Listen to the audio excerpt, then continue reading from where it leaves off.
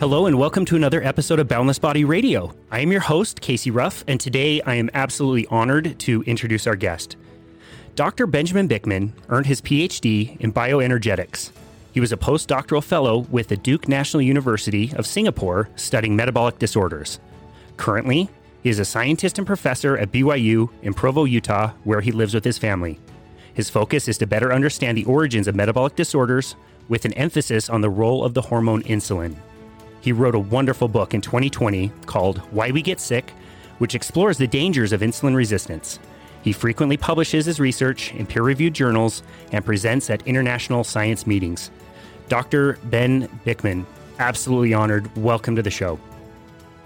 Casey, thanks so much. What a fun opportunity. You and I have exchanged various brief messages in the past, and now we're finally having a chat. It's due. It's really great. I'm absolutely honored and thrilled to be able to do this with you.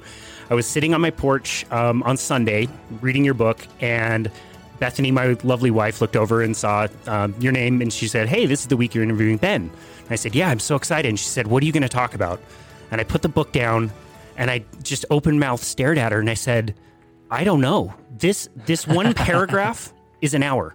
This other paragraph is another hour. We could talk about anything." Indeed, brother. You could devote an entire career to this sort of stuff and never really get it. Which you have, and you do get it. I'm making an attempt. That's for sure. I mean, really, it's one of the trends I see happening in this immediate moment in time is people speaking of science. Not that you're doing this and I'm not doing it. We're not doing it now, but people in general in the public sphere talking about science as if it is done, it is static, and we believe in science. What a dangerous sentiment and wrong. Science is the never-ending pursuit of truth. And my realm happens to be the pursuit of truth as we understand it, or of what we hope are real observations in the realm of the physical or life sciences. And the idea that science is done and you just believe, no. You are constantly trying to show why you're wrong. And so I it's not really relevant to the topic at hand necessarily, but I would just say as much as I think I've learned, I'm truly ready to admit when I've gotten a conclusion wrong. I hope that I can be that humble. And I don't mean that in a self-deprecating even or aggrandizing sort of way. We all ought to be humble enough that even when we think we're learning something, we might not really know. So now at this point, all of your listeners are thinking, well, I'm not listening to this clown. He doesn't know what he's talking about. Well, maybe I don't. Well, people get frustrated because we are learning and we do have to walk back some of the things that we thought were true. But you're right. That is science. That's good science. That's what you want. And so I think that's a really good point. We normally don't start off the show with a listener question, but we're going to start the show with a listener question, which is kind of a question and kind of a statement. Right. I asked somebody close to me if they had a question for you as an insulin researcher. And they said, "No, I don't have a question because I don't really, I've heard of insulin." They said, "I've always been confused about insulin. I know diabetics take it, but it's like sugar. Yep. So why are they taking it? It just never really made any sense to me." And I said, that is a great listener question and a great place to start. Yeah. I think most people are very confused about it. So can you tell us a little bit about what is the role of insulin? Yeah, excellent. In fact, that is a great way to start because I will, someone would look at me or look at even the premise of my book as you very accurately described it. It's generally a book about insulin resistance, but I didn't put that in the title because I knew the moment someone saw it, they would think, well, that's just relevant to diabetics. So I don't care about that because I'm not a diabetic. They may think that. And that is unfortunate. So insulin is a hormone that is flowing through our blood at all moments, every day, every moment of our lives. Unless we are a type 1 diabetic, only a type 1 diabetic. We cannot lump type 2 diabetes into this. Same definition. A type 1 diabetic is a disease of not making insulin. And so these are people who must replace what they don't have. And so they take insulin injections for the rest of their lives and live perfectly happy, healthy lives. Although the same rules apply to them as anyone else, they want to try to live a life, or in other words, eat a diet that allows them to take as less insulin as possible. And that's certainly one of my central premises, or what people I hope would take away from any conversation they hear me in, which is the best way to age well is to keep insulin low. The same thing goes with a type 1 diabetic. It just can't go too low. It needs to be there. Insulin is a hormone required for life. The theme of insulin is to tell cells what to do with energy. That's a general theme, or to tell cells what to do with nutrients, amino acids, glucose, or fats. And that part of that, then, that definition, my defining it that way, encompasses the most commonly consumed view of insulin, which is that it has nothing to do with anything else except glucose. That is unfortunate. It's simply not accurate, and doesn't encompass the magnitude, the breadth of what insulin does. But it is true that insulin controls glucose. When someone eats a starchy, sugary meal, that will load the blood with glucose, where glucose will start to spike. That is a dangerous situation. And I do mean it is frankly lethal. If glucose stays too high for too long, the person will start to leak this glucose into the kidneys, and that will pull all of the body water with it from the blood. And the person can die from running out of blood, basically, this hypovolemia. So if we keep the glucose too high for too long after indulging in these bagels or donuts, then we would die. So thankfully, insulin comes in, and it starts pushing that glucose out of the blood into tissues, most especially the muscle. The muscle will consume almost all of that glucose following that meal. It's around 80% of all the glucose will go into the muscle, and insulin is responsible for much of that push of glucose, that movement of glucose. So that's the relevance of insulin with glucose. It is certainly relevant. There's no doubt about it. But it just fails to encompass what insulin does, say, at maintaining neuron structure in the brain, or maintaining joint formation, chondrocyte lifespan at joints, or maintaining the protein in muscles. Once muscles have made protein, insulin helps defend that muscle protein from getting broken down.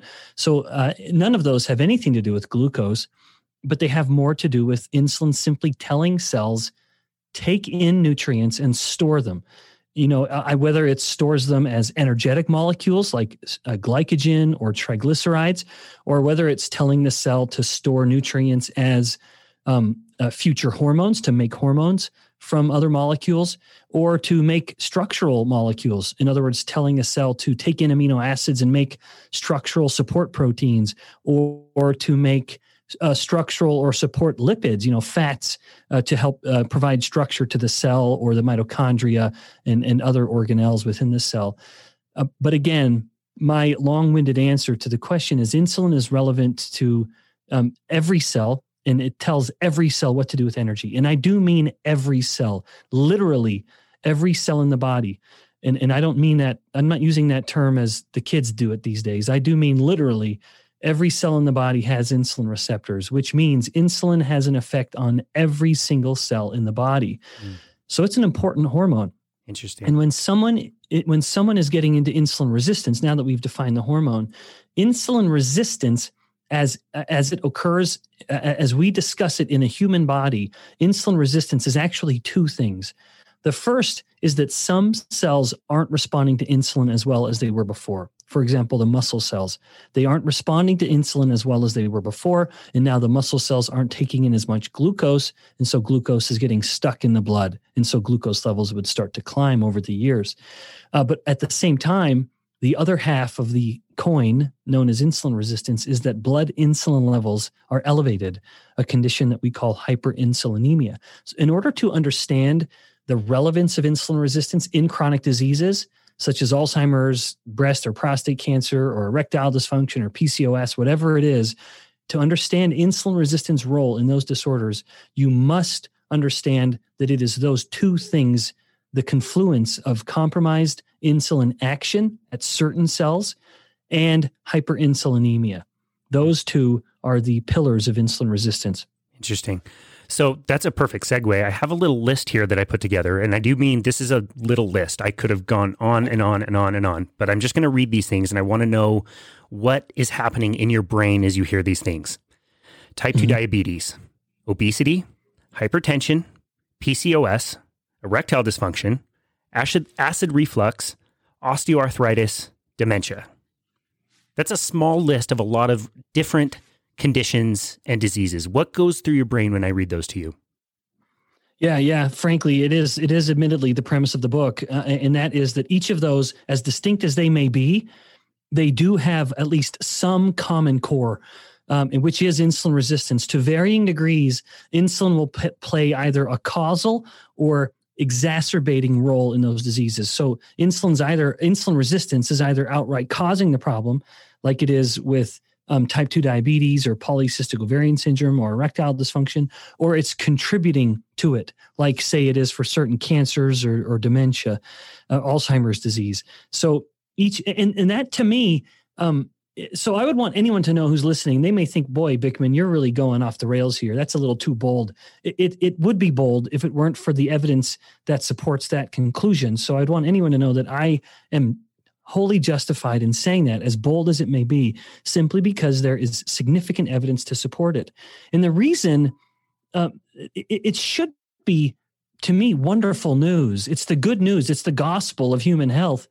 Because if you can acknowledge that many of these seemingly distinct problems do at least have one common thread or underlying it, one common core, a common root, then you address the root. If you're worried about the branches of a sick tree, don't prune the individual branches, just cut down the damn tree. And so we have with insulin resistance, if you could imagine a guy who's opening up his medicine cabinet, he's taking one medication for his type 2 diabetes. He's taking a medication for his hypertension, a medication for his erectile dysfunction. How liberating would it be for him to realize, wait, all of these are actually related and to varying degrees derivative of insulin resistance? Well, then he asks himself the question, how do I then just address my insulin resistance? And then the answer to that question is change your diet. Not that I don't want to get ahead of ourselves in the conversation, but back to my point, if we can acknowledge that insulin resistance is relevant to virtually every chronic disease, it gives us a way and is causal, then we can address the actual root problem rather than just taking medications that are going to address symptoms of the insulin resistance. Interesting. So that was something that really surprised me when I was first getting into this. Like, I've worked with type 2 diabetics, and we have definitely gotten them off of insulin, which is great. But then to see, your blood pressure also went down, your mental clarity is way up. There's other things that clear themselves up when you address, you're right, like that root cause, not the branches, the trunk. Yep. Yeah, that's so awesome. That's right. Yeah, that in fact, I'm thrilled when I see like what you're doing, when you're putting into practice something that I as a scientist have concluded is relevant. That is gratifying. Indeed, it's one of my hopes as a scientist. There's nothing more frustrating than thinking you have the answer to relevant questions, but not having a way to share that answer with other people. In fact, that was when, about 3 or 4 years ago, when I got involved in social media, it was in no way to be self-aggrandizing. That's why I don't post pictures of myself doing workouts or even pictures of myself eating. I didn't ever want it to be about me.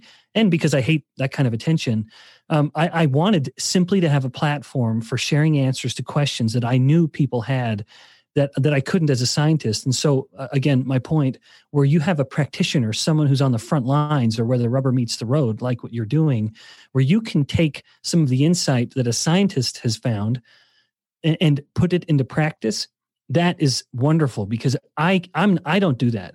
I am simply the guy who's putting some fuel in the engine, but there still has to be that point of, well, the vehicle's not going to move if the wheels aren't on the ground. We need that, and you're playing that part, and I'm glad for that. Well, we're grateful to be getting the information from people like you who are just looking for answers. I mean, we don't care what people eat. I'm not paid whether you eat a steak or whether you eat cereal. I don't care. Yeah. But I do care if you lose fat the way you want to, or reverse some of these chronic conditions. So we just have to find, what works best. As far as insulin resistance goes, here's an analogy I like to use, and you can tell me if this works or not. Let's say I drink a beer and I get a buzz. And then a month later, I don't get a buzz anymore. So now I need to drink 2 or 3 beers. And then a month later, I need to drink more and more and more. And one day I come to you, Ben, and I say, dude, I am drinking like 12 beers a night. I'm not getting a buzz anymore. What should I do? And you say, oh, well, here's a bottle of Jack Daniels. You should drink this and you'll get a buzz. Yep. Is that a fair analogy, especially related to type 2 diabetes?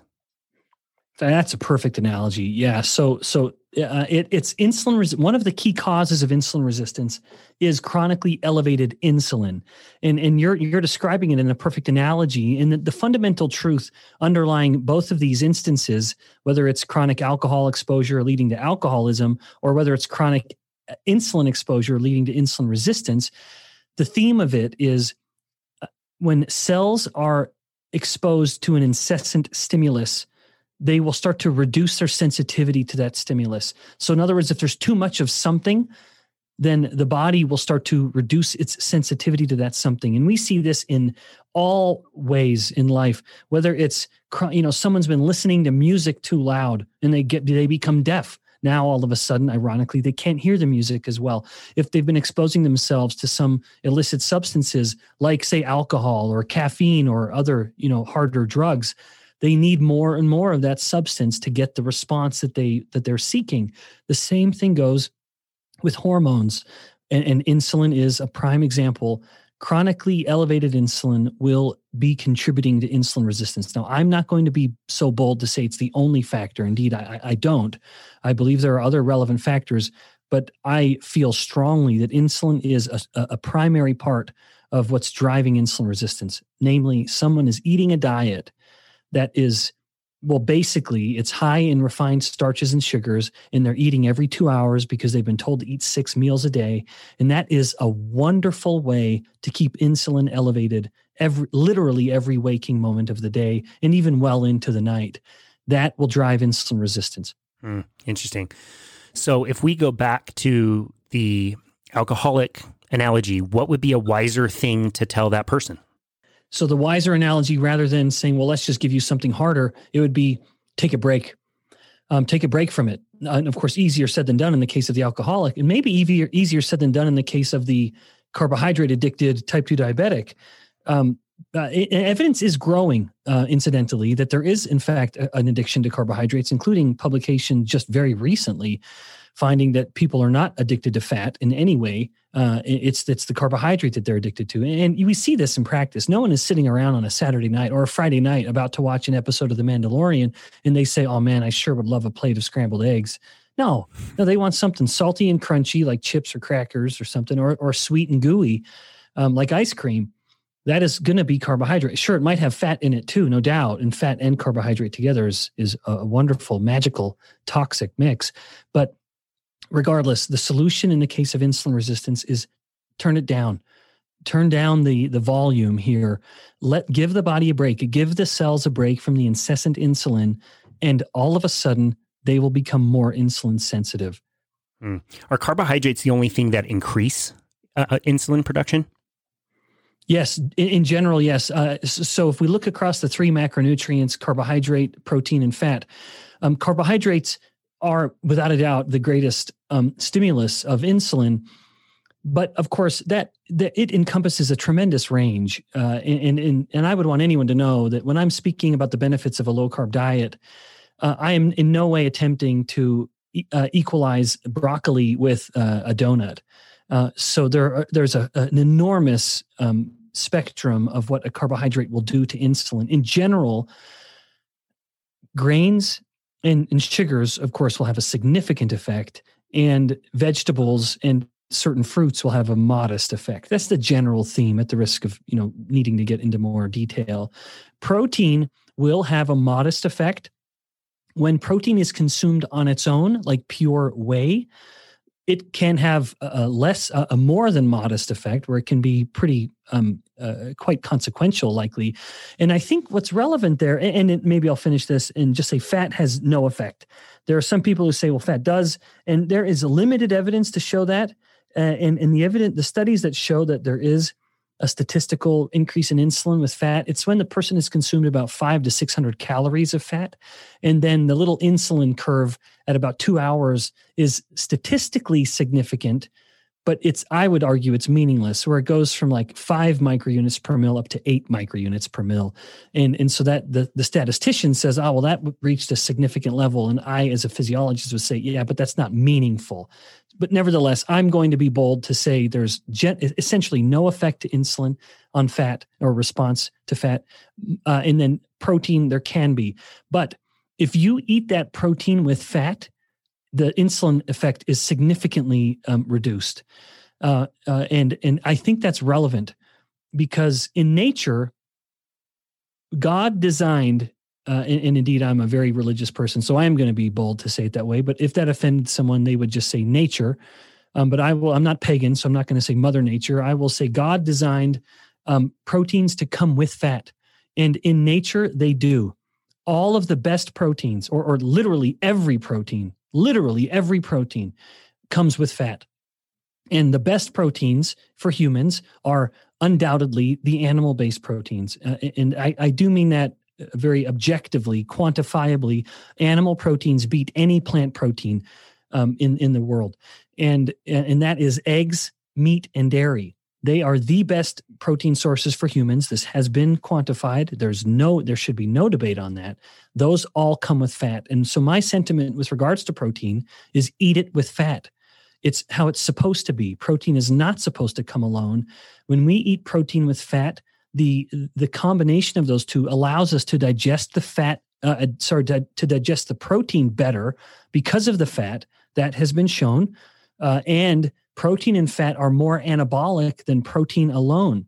That was a fascinating study that had people working out, and they quantified the degree to which the muscles made new protein, had them, in other words, got bigger with muscle protein. Then they had the people eat a load of protein, the best, which was egg white, and then measured protein growth, muscle growth.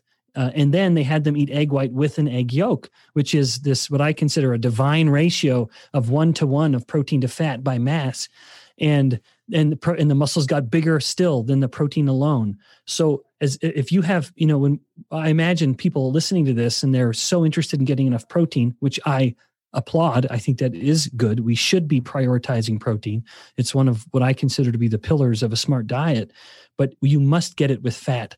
Don't artificially get protein alone. So I would even say, don't just scoop out a scoop of whey protein. That's not the way you're supposed to get it. If you are going to get whey protein from a supplement, which I think is fine, get it with fat. In fact, at the risk, I am a little reluctant in stating this because I wouldn't want someone to think I'm anything but a scientist, but I am a little more than a scientist. It was my frustration with pure or heavily skewed protein shakes as meal replacement shakes that I, in fact, designed my own. And I will just say this, anyone who wants to learn more, go to gethealth.com, and health is spelled HLTH.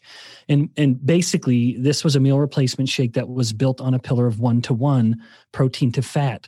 And so, the best proteins, egg whites and whey, and it matched with some of the best fats, mostly from fruit fats, just because they're more stable. And that was coconut and olive and a little bit of ghee. Nevertheless, that little infomercial's done. But when people focus on protein and fat, focus on, if you want to prioritize protein, do it. That's great. But let the fat come with it the way God intended. Our bodies are built to take it that way. I love that. No, that's great. We will be sure to link that in the show notes. I want to go back to something you said. I am about, 30 miles north of you right now, in the valley to the north, both in Utah, practicing distancing. I look outside and I don't see many things growing right now. It's really cold. I'm kind of bundled up. And I look out on the land and I don't see many things growing. I don't see fruit. I don't see vegetables. Yeah. I don't see the wonderful tomatoes I had a few months ago. Everything's kind of sleeping. And so I think let's go back 10,000 years and look at this valley and say, where am I going to find my food? And you're right. My only shot at finding food this time of year is going to be hunting animals. And they are going to come with fat and protein, but carbohydrates are going to be exceedingly rare. I may not come across them for many months. Yet in the summertime, I might find a lot of them for a very short period of time. Can you explain how that was beneficial for us as we evolved? Yeah, no, absolutely. In fact, I like that you're seeing the world that way. I do think there are some perhaps lessons we learn, or we can learn or relearn by wondering how our ancestors might have lived. Not that we're going to attempt to replicate all that. No one would want to. Now, of course, I'm not an anthropologist, so I'm not a scientist of sort of human history and changes over time. But I would say here, certainly in the arid conditions of Utah, but even the same would apply in less arid places like in Texas, where I was down in Houston. That's a lush area, but you just don't find plants spontaneously growing edible foods. The vast, vast majority of all plants in the world are completely inedible. In fact, indeed, if we try to eat them, we become sick. And if we persisted in continuing to eat, if we persisted in eating them, we would die. The vast majority of plants are not consumable for humans or even most animals. And the fact that we have as many plants as we do right now is because we've bred them to be edible. We've bred them to exaggerate what we want and to minimize these molecules that we don't want, including molecules that people are getting a lot of when they're getting their plant-based proteins that are physically inhibiting their intestines' ability to digest the very proteins they're eating. Plants, in a way, I don't mean this to sound dramatic, but they fight back by putting chemicals in them to discourage us from wanting to eat them. So around us, if we were hunter-gatherers, we would most certainly find some success. And I believe around here, much of that would be, random berries, and maybe some tuberous, roots that we could eat, and maybe a few more, and just undoubtedly, and I can't speak to them just because I'm not familiar enough with that area of research. So we would be able to get some plants, and many of them would become ripe towards the end of summer and early fall. And so even in the spring, for example, or even in the middle of the summer, although if you have your own garden, in fact, you tell me, I haven't had a garden since I was a boy. Nothing's coming ripe in the summer, right? Or maybe towards the end of summer. Yeah, that's when you get those great tomatoes. Yeah, right. So this would be like July, August. Is that right? Yeah, that's right. I haven't gardened in a few years either, but my friends have, and I still get tomatoes every now and again. Yeah, good. Well, but that's my point, though, is that there's a significant time where, well, regardless, even then, even in the summer when things would be full bloom, undoubtedly, I am just convinced our ancestors would have still been heavily reliant on animal-based foods. These sources of carbohydrates, which are fine, that's wonderful. I have no problem with them. They would have almost always been a bonus. In other words, hey, look, we got some berries. That's awesome. Let's add them to the meat that we're eating, or whatever. It's dessert after the meat. But humans, it makes me very curious how people could claim that humans are not omnivores. We are, or even more carnivore than we are herbivore. A human cannot live on plants alone. That is a diet that is incompatible with human survival. Now, someone's saying, well, I know a vegan, or I'm a vegan and I can do it. Veganism, if someone is surviving on it, is a privilege of the elite. This is a person who must know what nutrients they are deficient in, because they will absolutely be deficient in nutrients. So they have to have a sufficient level of education to know that. And second, they have to have a sufficient level of wealth to afford the supplements that they're missing. That's a really good point. That is a person who can survive on a vegan diet. So humans are not herbivores. However, you can take a human that is living on nothing but a carnivorous diet, and they will survive perfectly fine. And I mean it. There will be no nutritional deficiencies. So we can live as carnivores, but we can also subsist perfectly fine with plants in our diet. So we are omnivores. We're built that way. And so I think that it's comfortable to just say we're omnivores and leave it at that. But back to your sort of initial sentiment, our ancestors would have certainly enjoyed carbohydrates whenever they could get them. But thankfully, carbohydrates are not essential to the human survival. There are such things as essential fats. There are such things as essential amino acids, and we get them all in any source of animal foods. And there is no such thing as an essential carbohydrate. nothing, zero, zilch. There's absolutely nothing essential about it. All this focus on polyphenols and plant metabolites like resveratrol and, whatever, that's all fun. That's all neat stuff. But humans do not need it to survive. Now, I'm not saying we shouldn't eat them, therefore. I'm not saying that. But I am saying, I guess, don't let that be the focus of your diet. The one macronutrient that is not essential and coincidentally happens to have the biggest effect on insulin. Focus on the two macronutrients that are essential and coincidentally have the least effect on insulin. Interesting. Yeah, that's a really, really good point. I want to go back to something you mentioned. I want to go back in time. I think it was either 2017 or 2018. I had been measuring people's metabolisms in a lab at my gym for several years. I started to notice an interesting phenomenon where people who were eating a low-carb, possibly ketogenic diet, they would come in for a test where we would measure their resting metabolic rate, the number of calories where they need just to stay alive. And I would see the results, and across the board, I would notice that people who were eating a low-carbohydrate diet would have metabolisms that were hundreds of calories higher than what the average should have been for somebody their age, height, weight, and gender. And I would say to them, wow, like your metabolism is super high, so you need to eat this many calories at a minimum every single day, or your metabolism is going to slow down. And they would look at me and say, dude, I can't. Do you want me to eat Twinkies and cereal? Like, that's the only way I'm going to be able to get to that number of calories. And that was never really explained until you did an interview on High Intensity Health with Dr. Mike Mutzel. He also asked you to speculate on why that might be evolutionarily. And you had a similar answer where you said, look, I'm not an anthropologist, but I'm going to speculate and say that if I were a hunter-gatherer and I didn't get food one day, I would need to be more sharp, more alert, have better energy the next day so that I could be a better hunter that day. And that could be a possible mechanism. And I remember exactly where I was driving. I pulled right off the road and re-listened to that like 3 or 4 times until it sunk in. That's pretty remarkable. Can you explain some of that? Yeah, well, geez, that's nice to hear that it had such an impact. Mind you, that was an answer I totally just pulled out of thin air, but it seems justified, which is why I said it. So I'm always quick to say when I don't actually know the answer, I will say, well, let me speculate. And so that was definitely one of those times where it was, but I would say it's speculation with some information. I'm not doing it totally without being with no familiarity of the topic.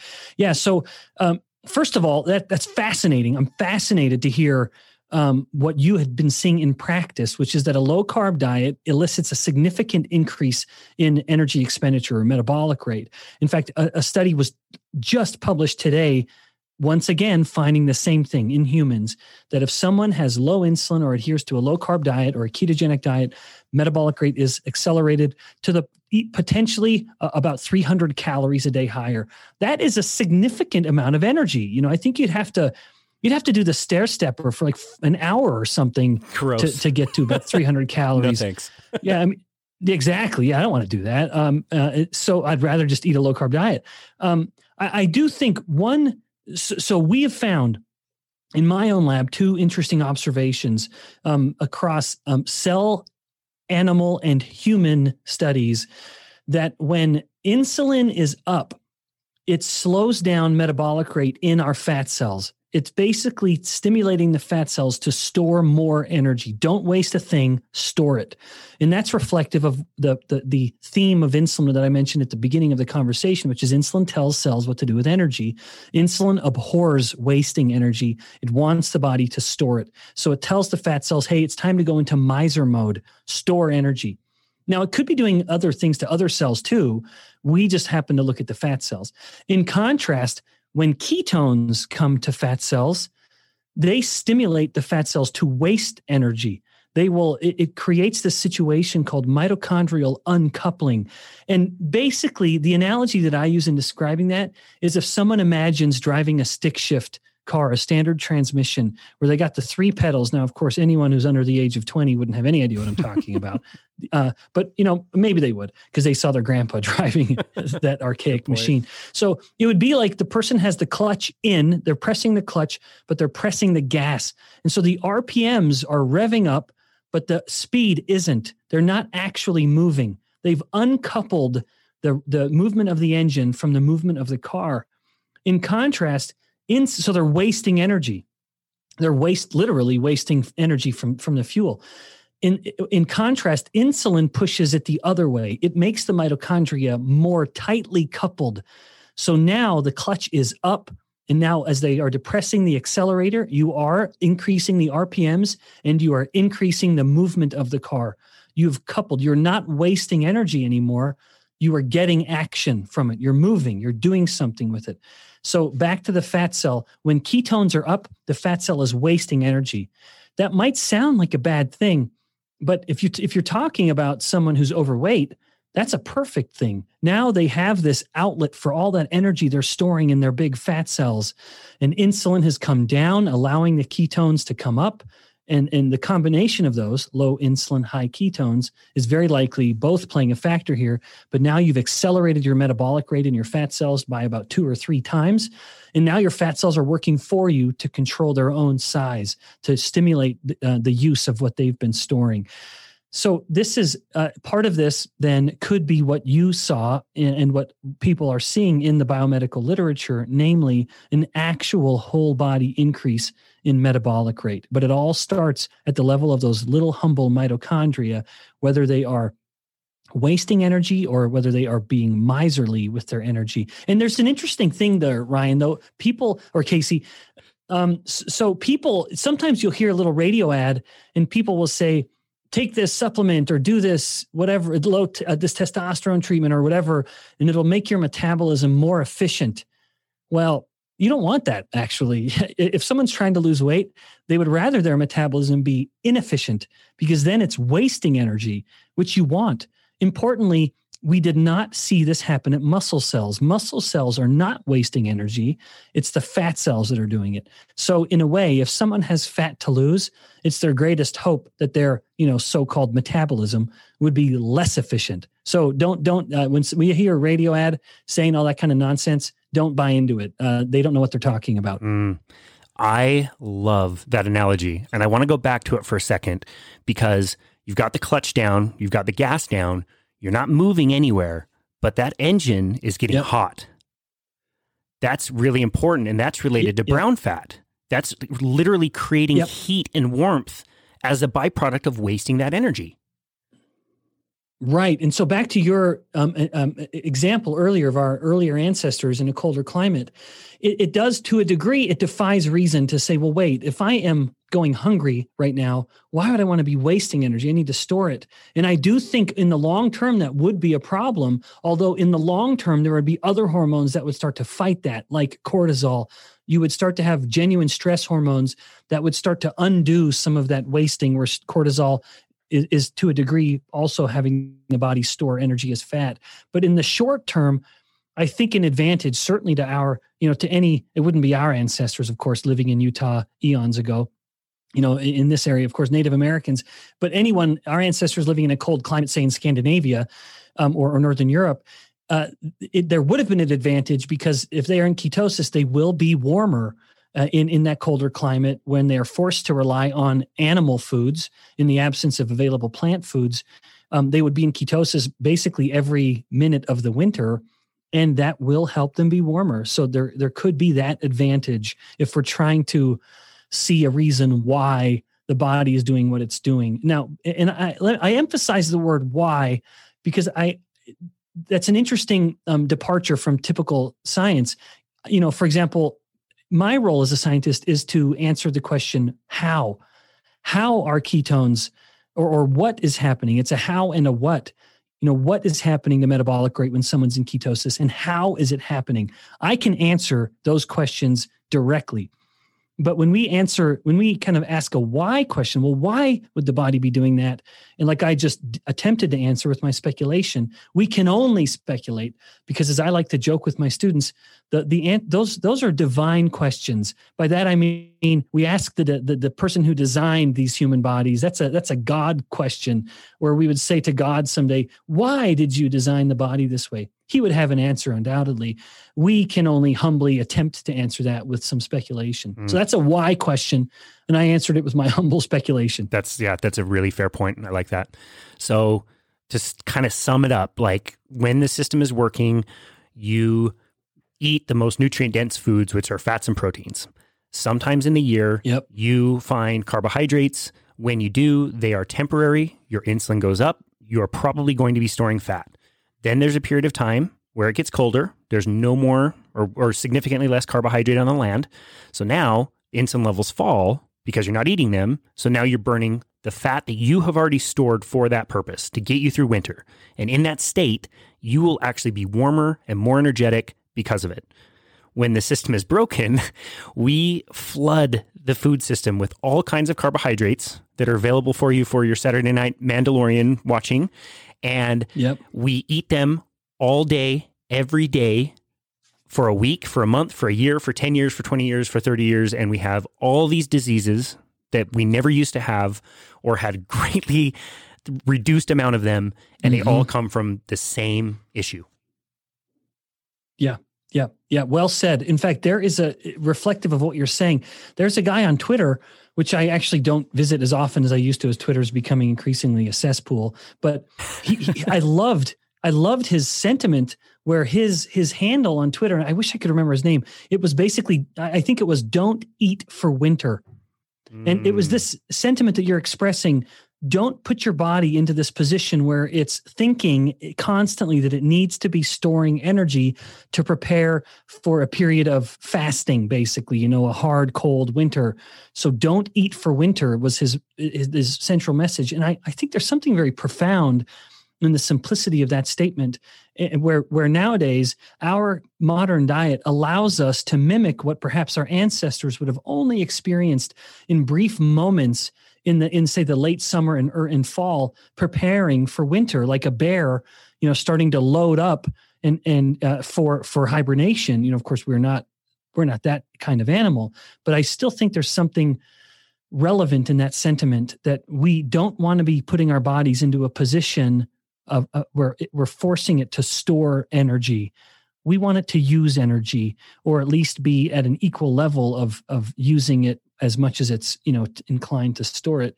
And we do that truly by keeping insulin under control. Someone might think I bring up insulin too readily and too liberally, but when it does come to energy use, insulin controls those levers with profound precision and power. If insulin is up, the body stops burning fat tremendously and will literally reduce metabolic rate to store energy. When insulin is down, the body will shift to predominantly burning fat and will then be using more energy, using what it has stored. It's breaking it down and burning it. That's so well explained. You also explain it so well in your book. Your book is wonderful. And one of the things I tell my guests who write things like you wrote is I really appreciate the fact that it goes into the science, but it's also easily understood. It's something that I can share with my clients and they can understand it. Yeah, that's great. And that is so awesome. There's other books that are a little bit more complicated, go deeper into the science, and I love that too, and I appreciate that. But I really appreciate how you wrote the book so that people can understand it. Yeah, well, I'm thrilled to hear that. Frankly, it is a challenge in a way where I may just be inclined to use a vernacular or explain a process that it's certainly not because I'm smarter. And that is such I just really want to dispel that myth. My knowledge of this material is in no way reflective of some kind of greater intelligence, not at all. And I wouldn't want anyone to look at someone with letters after their name, reflective of some terminal degree, and think, oh, they're so smart. No, they're not at all. They're no smarter than anyone else. They just simply had a passion for a topic that allowed them to be patient enough to earn a bigger degree or a later degree. So my familiarity with this is simply a matter of time, the time I've spent focusing on it. And I would, in fact, credit if I have developed a skill in conveying information, it would be in large part, perhaps, thanks to the students that I've had to teach. When you have to teach a bunch of 20-year-olds and for 4 hours a week, and you know that you're competing with Instagram or Facebook, which they might flip over to on their laptop at any moment, you've got to find compelling relevant, even occasionally entertaining ways to teach principles. Because I joke, but I do mean it. As a professor, I think part of my job is to teach an idea and compete with Instagram or Facebook, because at any moment they got their laptops flipped up. I know they could be not paying attention to a thing I'm saying and wasting their parents' money as their parents are paying their tuition, and just be looking at Instagram or Facebook or Twitter rather than listening to me, what they're supposed to be doing. So anyway, all that's saying thanks. I'm saying thanks. I'm glad if I can convey information well, and then thanks to these 20-year-olds who don't like to listen. That's a really good point. As somebody that's followed you for many years, the book really matches what I see and hear about you. It's dynamic, it's exciting, it really grabs you, and it's very easy to understand. So I really appreciate that. Tell us a little bit about Insulin IQ. Yeah. Insulin IQ is something we started years ago, and in fact, it was kind of on the verge of just dying a miserable, unsuccessful life until we've just rejuvenated it with what is going to be an online coaching platform. So I'd mentioned, I kind of alluded to this earlier with the creation of the Health Code Shake, and it's really my interest in not just being a scientist or even a professor. I love having multiple irons in the fire. And I think it might be reflective of a subtle level of ADD, where I just don't like having only one thing I can focus on. I like to focus on the research in the lab, and then I get tired of it. And I can focus on updating lectures for my class, and I get tired of that. And then I can focus on doing something else. And part of this was finding practical ways to help people apply the science in their lives. And Insulin IQ is an education platform. It is simply teaching people principles and providing coaching for them through what is now an online platform, whereas before we were just trying to grow through local little wellness centers, and that just was a painful process. So yeah, Insulin IQ is an education platform. I contribute to that quite readily with the live sessions, as well as providing kind of the fundamental content that is used as the pillars of the coaching program too. And basically, it's just a way for people that want to incorporate, well, what you are doing in a way, although we're not doing it as much in person, but it's this idea of simply applying principles and helping people apply them with some information and some accountability, both of which, of course, is tremendously valuable in actually helping someone change their behavior. For the listener right now, go to Facebook and go subscribe on Insulin IQ. The free live chats that you do there are wonderful. They're really, really good. They're dynamic. Fun. I'm glad. They're awesome. I really love them. Wow. Well, you're a busy guy. It sounds like all of this is going to take away from your family time. Is that correct? You rarely spend time with your family. You're never home. They're not a priority in your life. No. That would be terrible. Yeah. So in fact, really, truly, when I was an undergraduate student and I'd just gotten married, I was in my junior year, so I had one full year left.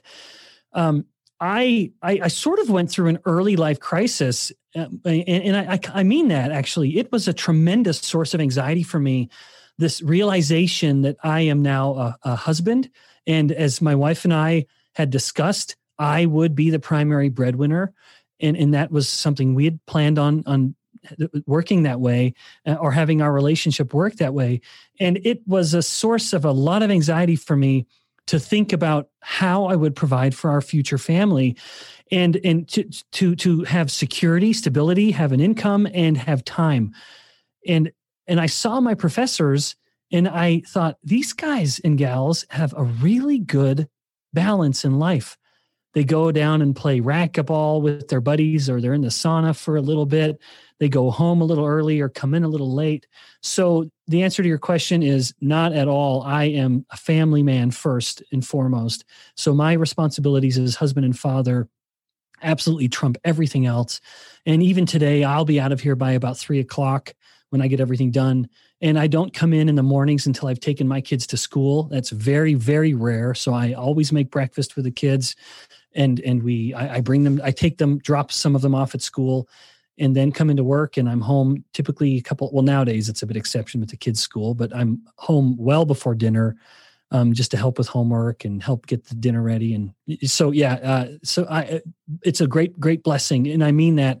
I am incredibly fortunate to have a career that allows me to have freedom, where I can alter my schedule really however I want. And I can get work done very, very early in the morning.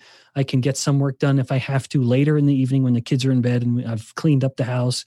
So I'm very sensitive to making sure that my family gets my best time and attention. I love that. When I was growing up in my household, we couldn't leave the dinner table until we had eaten all of our vegetables. Is the same rule active in your household with your kids? I've heard you answer this question before. Yeah. No, it's not. Now, my wife, bless her heart. So thankfully, my wife is very much on board with the way I look at nutrition, which is, control carbohydrates, prioritize protein, fill with fat. She's very much in favor of that, which means we are very much in favor of meat and eggs. But she still loves vegetables in a way that I don't necessarily. So she will still make broccoli, for example, and say, you got to eat the broccoli.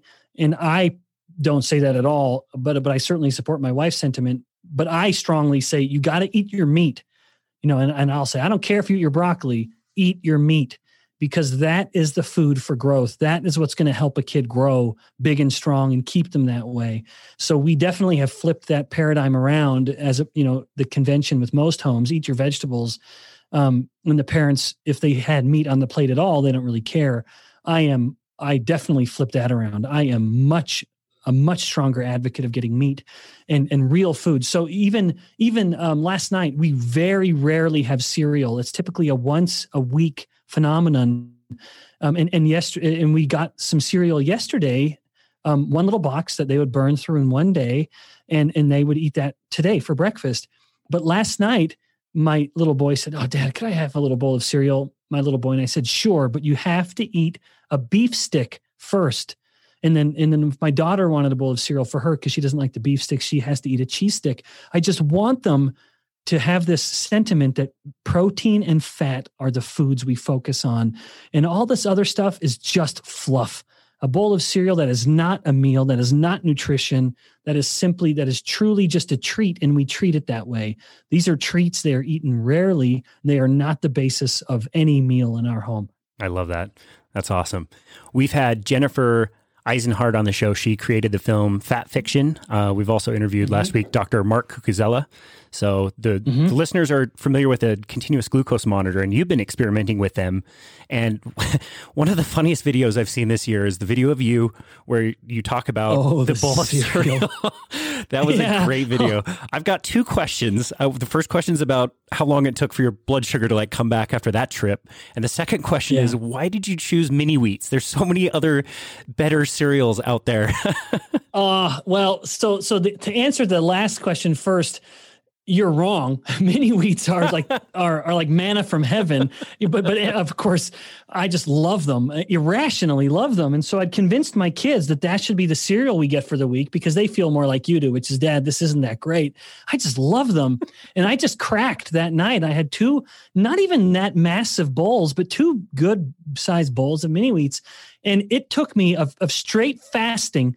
It took me about 18 hours to get back down to about the 90s with my blood glucose.